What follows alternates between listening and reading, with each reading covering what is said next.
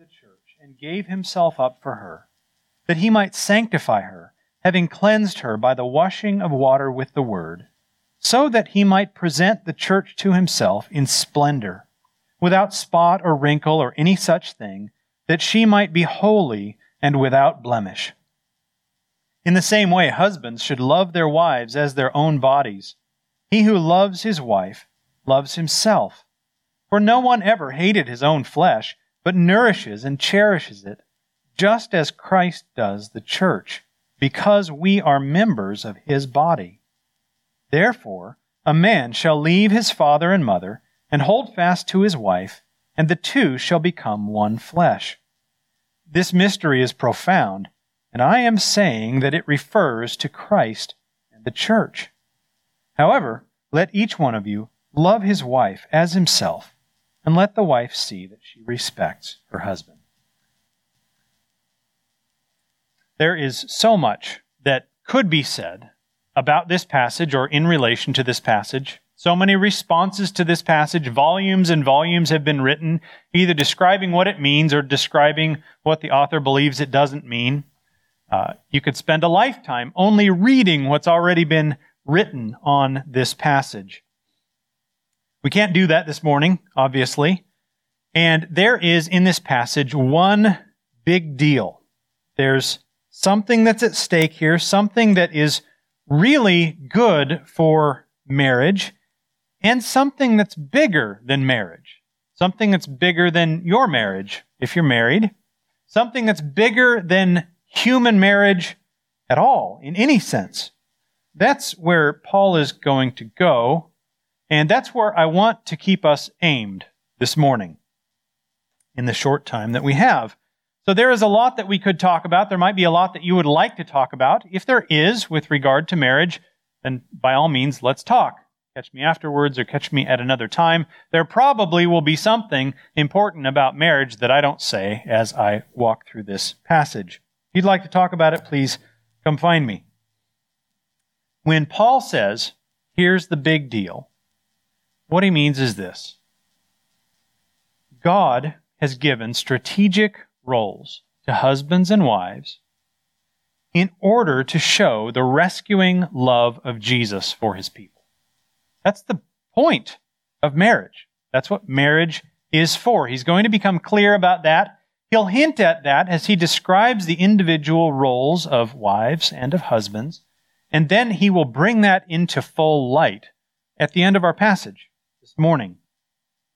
So when he says, here's the big deal, he also says, here's how to live out that big deal in the specific, strategic role assigned by God for a wife. And here's how to live out that big deal in the specific, strategic role assigned by God to husbands. Here's how to do this in a thoughtful and fruitful way. He speaks more briefly and first to wives. And here's what he says. Wives, submit to your own husbands as to the Lord. When the original recipients of the letter heard that in the original language, they would have heard something that could probably best be paraphrased. Wives, arrange your role under the role of your husband. That's what submission is. That's the way that the word is used more broadly in the Bible, to arrange your role under the role of another, which doesn't mean see your role as less important than the role of another.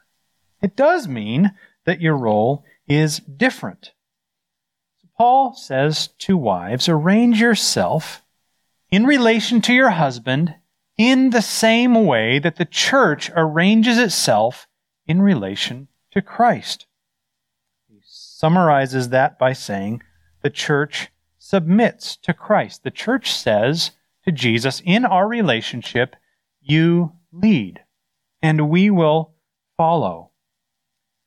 Jesus has a job, as it were, that he's chosen in relationship to his church, to lead the church to a place of wholeness and to a place of unhindered relationship. if you're a wife, then your husband has a parallel job in your relationship. He has the responsibility to lead you for your good. And he has something else that he needs in order to lead you. He has been given by God what's described here as headship. We could call it authority. He's been given the authority that he needs to carry out his responsibility. He didn't sign up for that responsibility, and he wasn't asked. The responsibility was given to him by God. He also didn't sign up for the necessary authority, and he wasn't asked. It was given to him by God. Verse 23 describes that responsibility and that authority by saying that the husband is the head of the wife, even as Christ is the head of the church. So, if you're a wife, then you have the responsibility and the privilege of cooperating with the role that's been entrusted to your husband, a role he didn't even know he was signing up for when you got married, or at least he didn't know it fully. That responsibility and that privilege is true and real, even when his leading is imperfect, which it always will be to some degree. Now, take a deep breath, because I've used a couple of words that I know have been loaded with baggage by centuries of human experience. You use the word submission, you use the word authority, and they are heard in a particular way, aren't they? Centuries of abuse that have been done in small ways and in very big ways in the names of submission and of authority. And it can be very easy, because those terms have been so loaded with baggage by human experience, to assume that the things they really refer to are not good at all. That authority is something to be rejected, that submission is something to be thrown off. That's not the way that it's described here. And in the end, we know that it's really not true. We know that authority, in its truest form, while it looks so different from the way authority is so often used, it's a good thing. Because where does authority come from in the first place? Who has authority by nature of who he is? Well, God does. Everything about God is good, including his authority. And so we can know that the real version of authority is a good thing. You know in your own experience, whether you're a man or a woman, child or adult, you know that this is true from your own experience as well.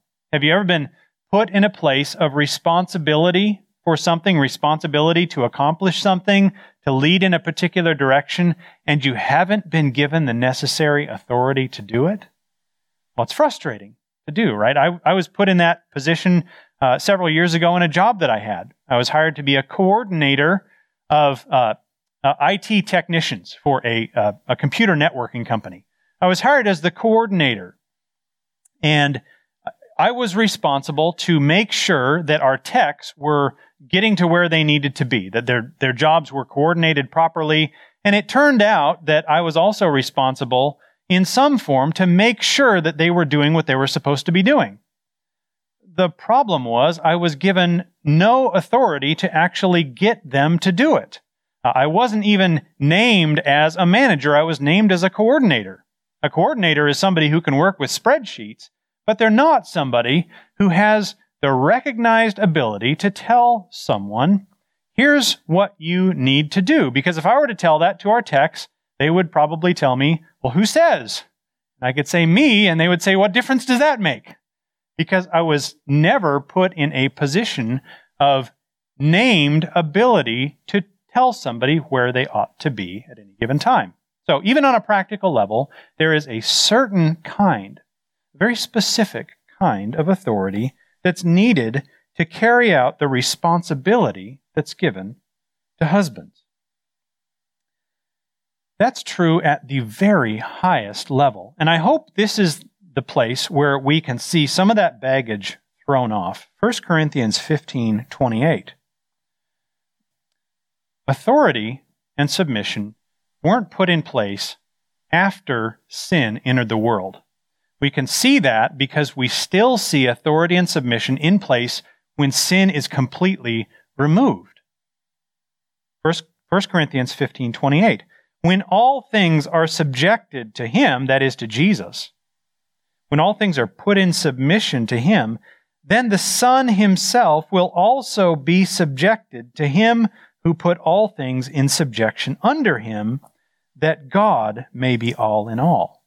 Here's the Son, submitted to the Father. Because the Son is inferior to the Father? Not at all. This is a place of complete joy, of complete cooperation. And still we see the Son submitted to the Father in a world where all is completely set right. So chapter 1 describes all things being submitted to the Son. Chapter 1 of Ephesians describes all things being submitted to the Son. It says that he was given as head over all things, to the church. In other words, the headship of Jesus is a gift to the church. It's a gift of protection against all other powers. It's a gift of provision. It's a gift of wise leading. The same thing, in a parallel way, is true for wives in their response to the parallel role that's given to their husbands. Now, I want you to hang in there because that role is going to be described in just a few minutes. It may not be exactly what we would expect when we hear these categories described. In the meantime, it's helpful to ask in a positive way, what does submission actually mean? What does it actually look like in marriage? What should we expect it to look like? Paul does say, wives, submit in everything to your husbands. Probably the best way to understand what that means is not to submit in every conceivable way. In other words, there are absolutely no exceptions to this whatsoever. He has already said, submit to your husbands as to the Lord. And so if there's a situation where your husband tells you, you really ought to berate the kids and tell them how worthless they are in order to bring them into cooperation with you, then you should not submit to your husband's leadership in that area. Submit to your husband as to the Lord. But it does mean something. And perhaps the best way to describe it is in all of life. As much as possible, he is responsible to lead. A key hint of what it means to follow, what it looks like to follow, is found in verse 24.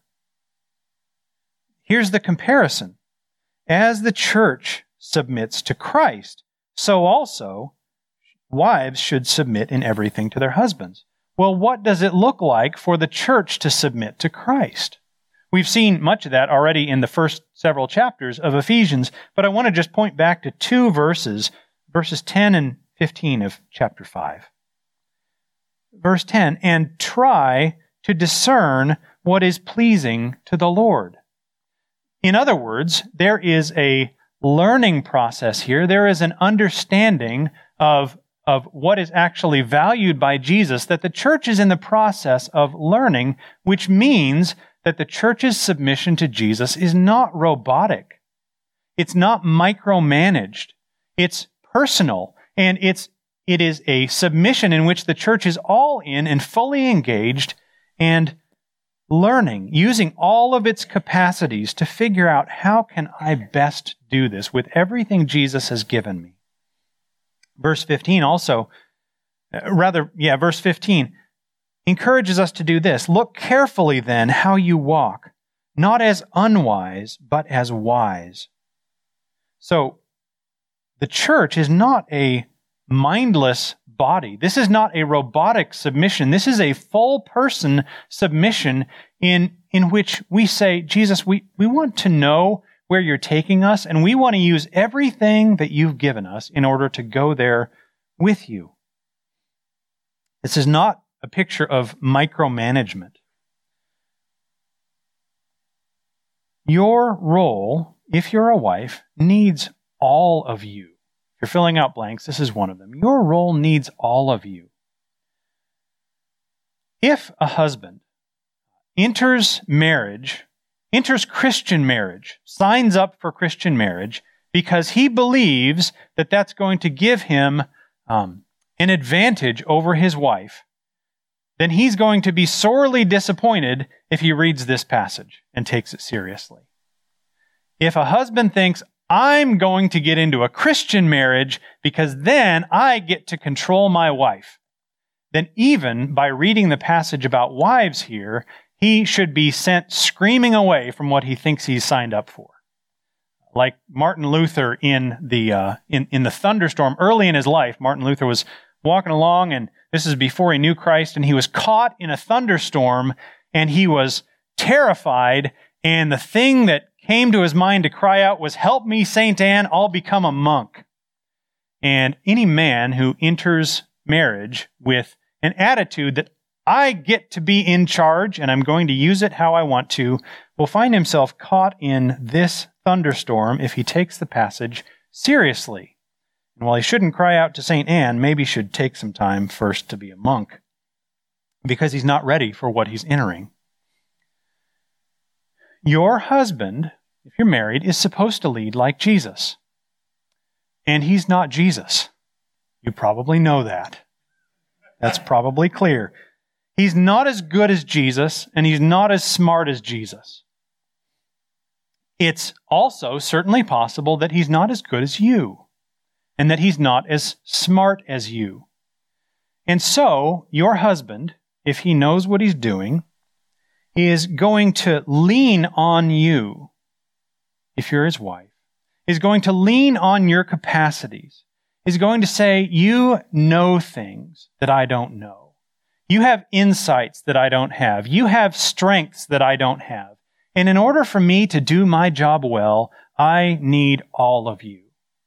I don't need to tell you everything to do. I need all of your capacities with me, in partnership with me. So, what does that look like in such a way as to encourage your husband's leadership? Here's what submission says for a Christian wife. As my husband leads our family, how can I use my God-given capacities to cooperate with and support and inform and energize his leadership? How can I help him with everything that I am, because he needs everything that I am? There are a few specific ways to do that I'd like to just mention this morning. One is, this is another blank, affirm what you can. Affirm what you can. Where your husband really does lead well, affirm that. Encourage him in it. Agree where you can. Submission does not require agreement. In fact, in some places in the Bible, we are called as believers to submit in ways where we really don't agree. Submission does not require agreement, but agreement does help where you can do it. So where you're able to agree. Where you disagree, as much as possible, disagree in private, especially when it comes to the kids. If you can avoid it at all, do not contradict your husband to the kids. If something needs to be dealt with, deal with it privately so that you can do this together and so that he can carry out his role of leading. Don't complain about him, even in a joking way, to other people. Now, there may be real problems that need to be dealt with. You're not to deal with those on your own, and we'll come back to that. Familiarize yourself and help him familiarize himself with his style of leadership. There are different styles of leadership. His style might be naturally different than your style. His style of leadership might be quiet and methodical and sometimes frustratingly slow. His style of leadership might be happy and energetic and sometimes feel like it's bossy. But there are different legitimate kinds of leadership. And so I would encourage you, if you're a wife, to try to ask the question, how is my husband wired to lead best? And then encourage that. You have an opportunity to help your husband. Bossing comes naturally to some people. Passively analyzing comes naturally to other people. Real leading doesn't really come naturally to anyone. Everybody who's responsible to lead has to learn how to do real, clear, gentle, effective leading. Your husband has to learn that. And he's going to need your help. And you'll notice in this passage that you are not responsible to get your husband to lead.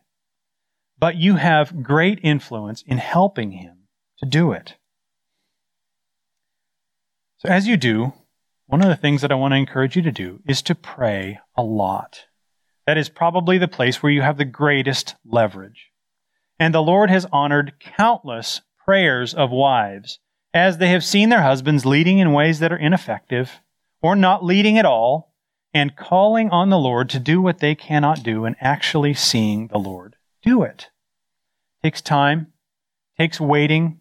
The Lord doesn't make specific promises about how He will answer, but He has answered, and He does answer, and He hears you. So here's where I want to stop and speak both to husbands and wives in between about marriage in general. I have this under the section to wives, but this is for everyone as I describe this picture of marriage in which two equally valuable and different roles are brought together in one place. And it's not always easy to do. Here's what I want us to know. This is possible. This is one of the blanks if you're filling them out. This is possible, and the struggle is not weird. This is possible, and the struggle is not weird. So, I want us all to know that healthy marriages really can happen today. Not in terms of arrival, but in terms of progress. There are marriages here, today, in this room, that are making progress toward greater and greater health. Where husbands and wives are experiencing the benefits of having made progress for a year, or 5 years, or 10 years. They're in a better place now than they were back then. It really does happen. It's really not impossible. Just one example of that here that is commendable, and I hope will give all of us hope. I don't hear here at Grace the kind of sniping and sarcasm and the kind of I gave up a long time ago apathy that is all too common even in Christian marriages today. People complaining about their husband or about their wife. People acting as if, yeah, that's great in principle, but there's no hope for that in our marriage. Yeah, we basically just put up with each other. That kind of talk happens a lot. I hear a different kind of talk here. I hear husbands and wives caring for one another in the way that they speak about one another. I hear husbands describe how much they lean on the capacities of their wives. That is really to be commended here. It's a bigger deal than only the health that it brings to individual marriages or the hope that it brings to other marriages. We'll see what a big deal it is. But I want to commend you for that because by our culture's standards, it's not completely normal. Now, if you are in a marriage that you really do find to be unhealthy, then hearing that other people have healthy marriages might not bring you very much hope. It might just bring to your mind the idea that if only they knew, and I really don't want them to.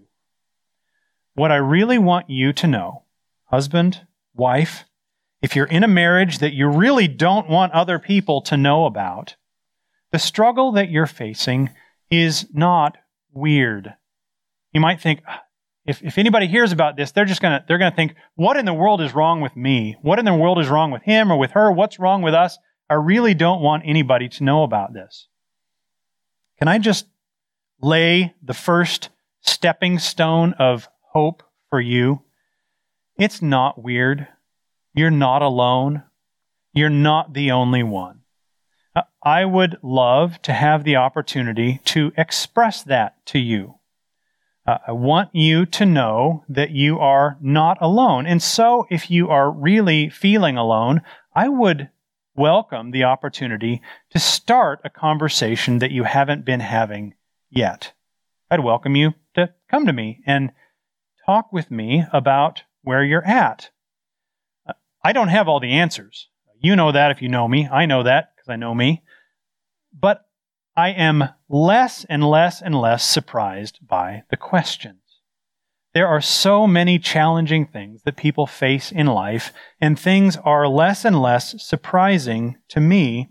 And so I want to make myself available to you to stand in a place where you have said somebody does know, and the what if didn't actually happen.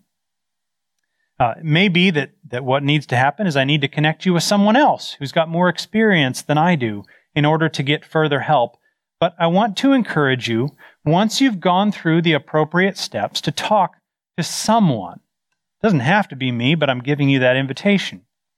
Now, here's what I want to encourage you to do.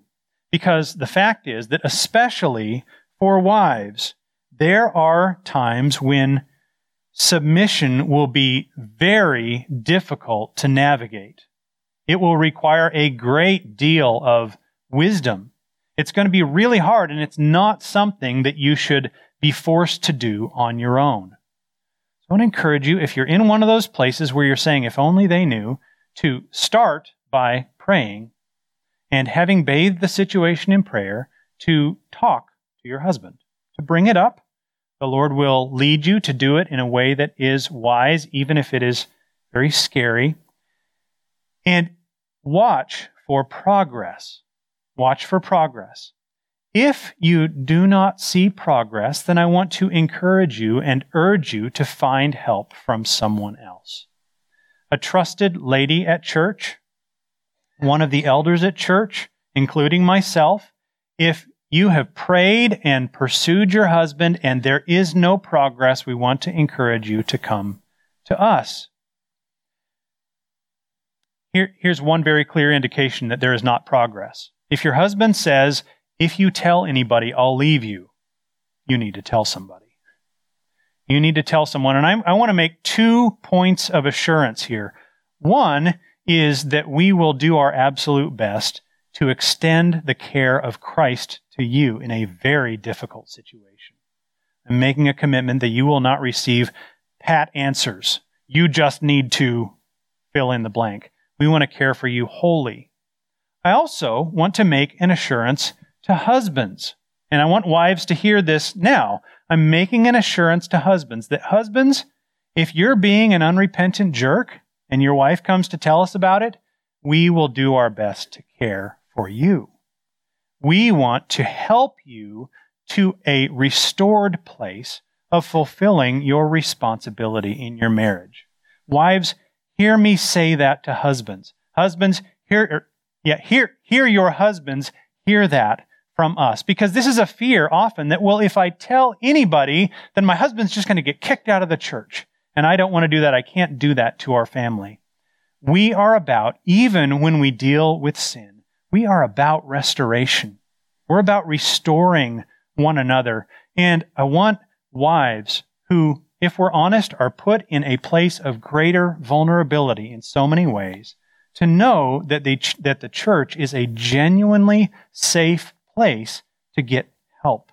And often, help is needed, sometimes desperately needed. Now, on to husbands. We've heard already, as the church submits to Christ, so also wives should submit to husbands in everything. Wives should follow, therefore husbands should lead. But that's not what the text says. Husbands are supposed to lead, but leading is not the goal. That's a blank if you're filling it out. Leading is not the goal. In fact, the only place where we see leading even referred to is in the passage that's directed to wives. It's not the thing that husbands are actually told to do. They're told to pursue the actual goal. Leadership is named. Leadership is here, but it's not actually named. What husbands are told to do is this: husbands, love your wives as Christ loved the church and gave himself up for her. What was Jesus after when he gave himself up for the church? What was he pursuing? It's described in verses 26 and 27. He gave himself up for her that he might sanctify her, having cleansed her by the washing of water with the word, so that he might present the church to himself in splendor, without spot or wrinkle or any such thing, that she might be holy and without blemish. Christ's goal was relationship. His goal was to bring the church into a place in which the church experienced unhindered relationship with himself. That's what's in the best interests of the church. And he didn't move the church there by demanding or controlling or manipulating or threatening. He did it by giving himself up. In this case, giving up his whole life, giving up his life. And in this passage, the headship of Christ is not described in terms of what he requires of the church, but in terms of what he does for the church and what he wants for the church. And we're told husbands should love their wives in the same way. Verse 28. So if submission calls for wisdom, then leading and loving giving of yourself to your wife requires wisdom as well. If you knew how to do this when you got married, you're the only one. This requires wise answers to two questions. Guys, here's where I want us to go with this. The questions, what's best for my wife and who is my wife? I want to take those in reverse order. The question, who is my wife? Now, there's a simple answer to that question. I trust you know the simple answer. Who is my wife? But who really is my wife? You know what her name is. You know what she looks like. But who is she? The first answer to the question is she is not you. She's not you. Have you ever stopped, guys, to consider the fact that under the surface of what you see in your wife's life is a whole wealth, a whole set of experiences and feelings and desires and fears and ways of processing things that's going on under the surface that you have absolutely no idea are happening? She is her own person in that sense. Everything that's going on inside of her, in one sense, happens independently of who you are. She's not you, and probably the way it all works inside of her is very, very different from the way that it works inside of you. And it's very natural for us guys, when we see what happens on the outside, to think, oh, I know where that came from, because if that response, that word, that action came out in my life, I know where it would have come from. It came from a different person. It came from someone different. If you've ever had the longing to call out to the pastor in the middle of a sermon, "You're a moron," you're going to get a chance right now. Going back about 20 years now, very early on in marriage, and Amy had been out doing some shopping while I was home actually preparing to preach a sermon. So I didn't preach regularly, but I did once in a while. I think I was preaching on Psalm 107 and was bathing in concepts about God's sovereign care for his people. Getting excited about the concepts that I was learning and thinking, oh, this is going to be great. And, you know, things like this will preach well, and things that an immature preacher tends to think. And then Amy came home, and she had been out shopping.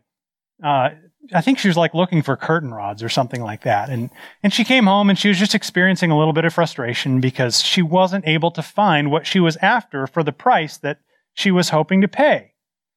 And from the heights of my conceptual reveling in the sovereign care of God, I said something like, "Why does that matter?" Now's your chance. Go ahead. You're a moron. Yeah, that's right. What I did with the sovereign care of God at that point is I took the little pebble of my understanding of the sovereign care of God and I plunked it off her forehead. And as you can imagine and as you can sympathize, she didn't like it very much. And there was good reason for that. I was not extending the sovereign care of God to her.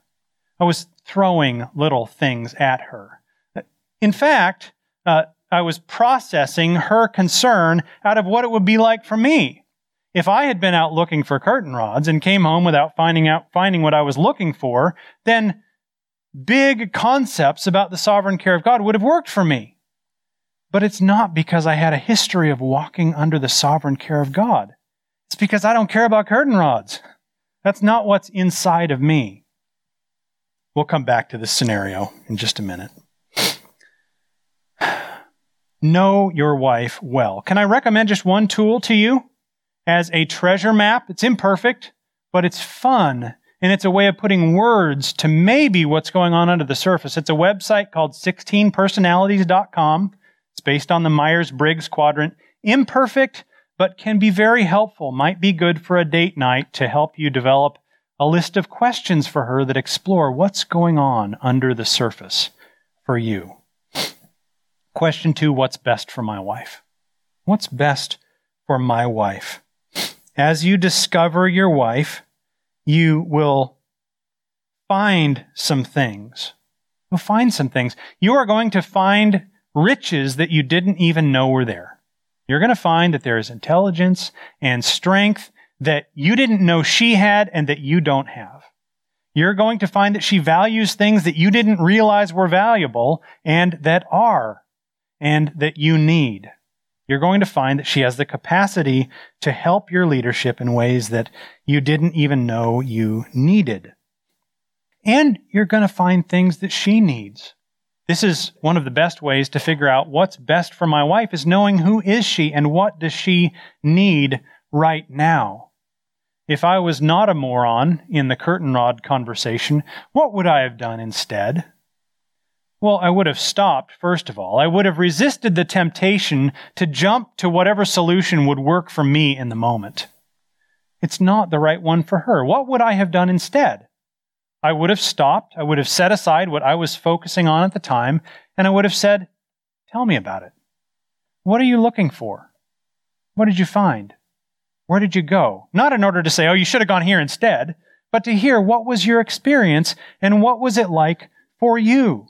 And that may very well simply result in Amy feeling from me a little extension of the sovereign care of God in life to her, to know that even her imperfect husband cares, and that's a picture of the sovereign care of God that I was getting ready to preach on. I might find that she's really, really stressed about it, that this actually is a far bigger deal than I could ever imagine, and she's just really having trouble wrapping her head around this challenge because there's more reason for it than I knew. What do I do at that point as a husband who doesn't really relate to this concern? I focus on the thing that Jesus has focused on. What was Jesus' goal for his church? It was relationship. It was to bring the church into trusting communion with himself. And as a husband, that's my first responsibility for my wife. To lead her to the throne of grace, to receive mercy and grace to help in time of need. Practical sense, what does this mean? Well, probably it means that I pray with her. Before I try to say anything to her, I say, let's talk to the Lord about this. To come to the Lord, and it can be in a very simple way. Lord, we don't know what to do about this. Would you please help us? It's also an opportunity to say, Lord, you have given my wife a vision for creating a home that is welcoming to people. That is so good. I'm so bad at that. Would you honor that vision and give her the things that she needs in order to aesthetically prepare that home? Would you help with this? Husbands, I just want to encourage you in a more general way to make praying with your wife a priority. It can start as a very simple priority. Maybe it's every night. This might be something that is very frightening to you. So if it is, I would encourage you to start very simply. To pray with your wife, maybe it's before you go to sleep. Lord, thank you for watching over us today. Would you watch over us tonight and help us to remember you in the morning? It's okay to pray like that. It's okay to pray very simply. You do not have to use big words. You don't have to use flowery ideas. But I want to encourage you to lead your wife to the throne of grace. I want to encourage you to care for her well in that way. What's the point? Here's the big point. We're going to celebrate the big point in just a minute. Here's the point. In the same way, husbands should love their wives as their own bodies. He who loves his wife loves himself. For no one ever hated his own flesh, but nourishes and cherishes it, just as Christ does the church, because we are members of his body. Now, in one sense, it's very easy to tell a husband, you should love your wife as your own body, because he knows what that means. He knows what it means to love his own body. I care about it. I don't want it to be in pain. I nourish and cherish my own body. And so in that sense, it's an easy thing for him to understand, but there's something much bigger at stake. This is what Jesus does for us because we are joined to him as one.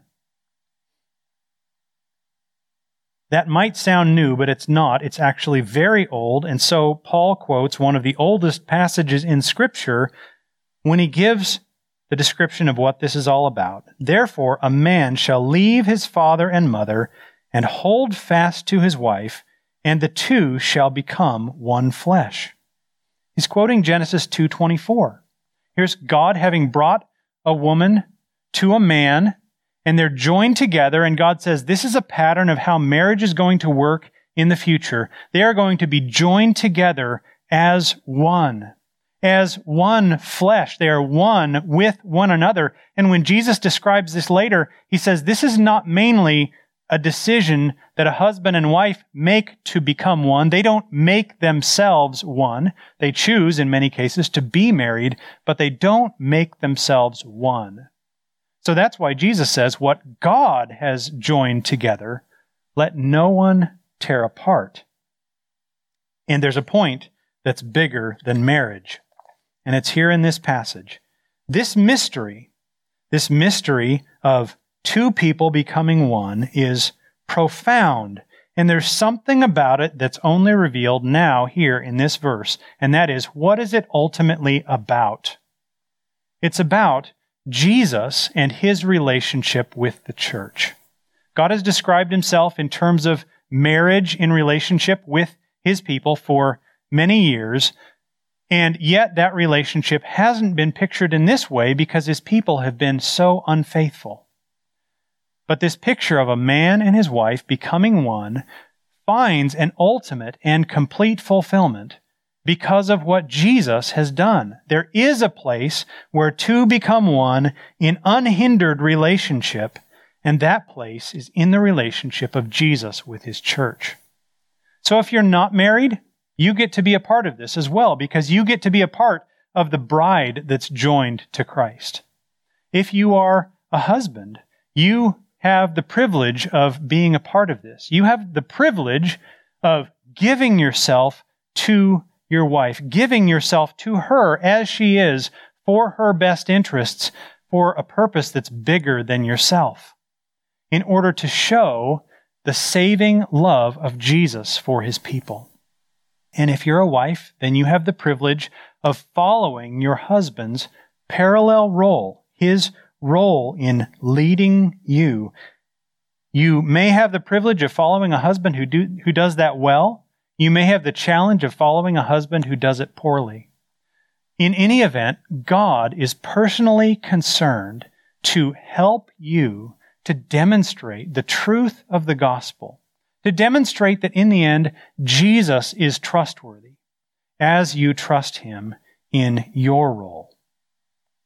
The whole picture of marriage, husbands loving their wives, wives respecting their husband, is in the end about demonstrating the saving love of Jesus for his people and their response to him.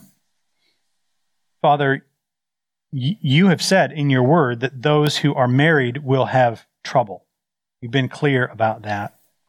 And you haven't left that having the last word. You have given us hope that our marriage is about something bigger than ourselves. So I pray that you would help us to take on that hope, to live in the beautiful corresponding roles that you've given us in such a way as to show the saving love of Christ for his people. Would you do this in Jesus' name? Amen.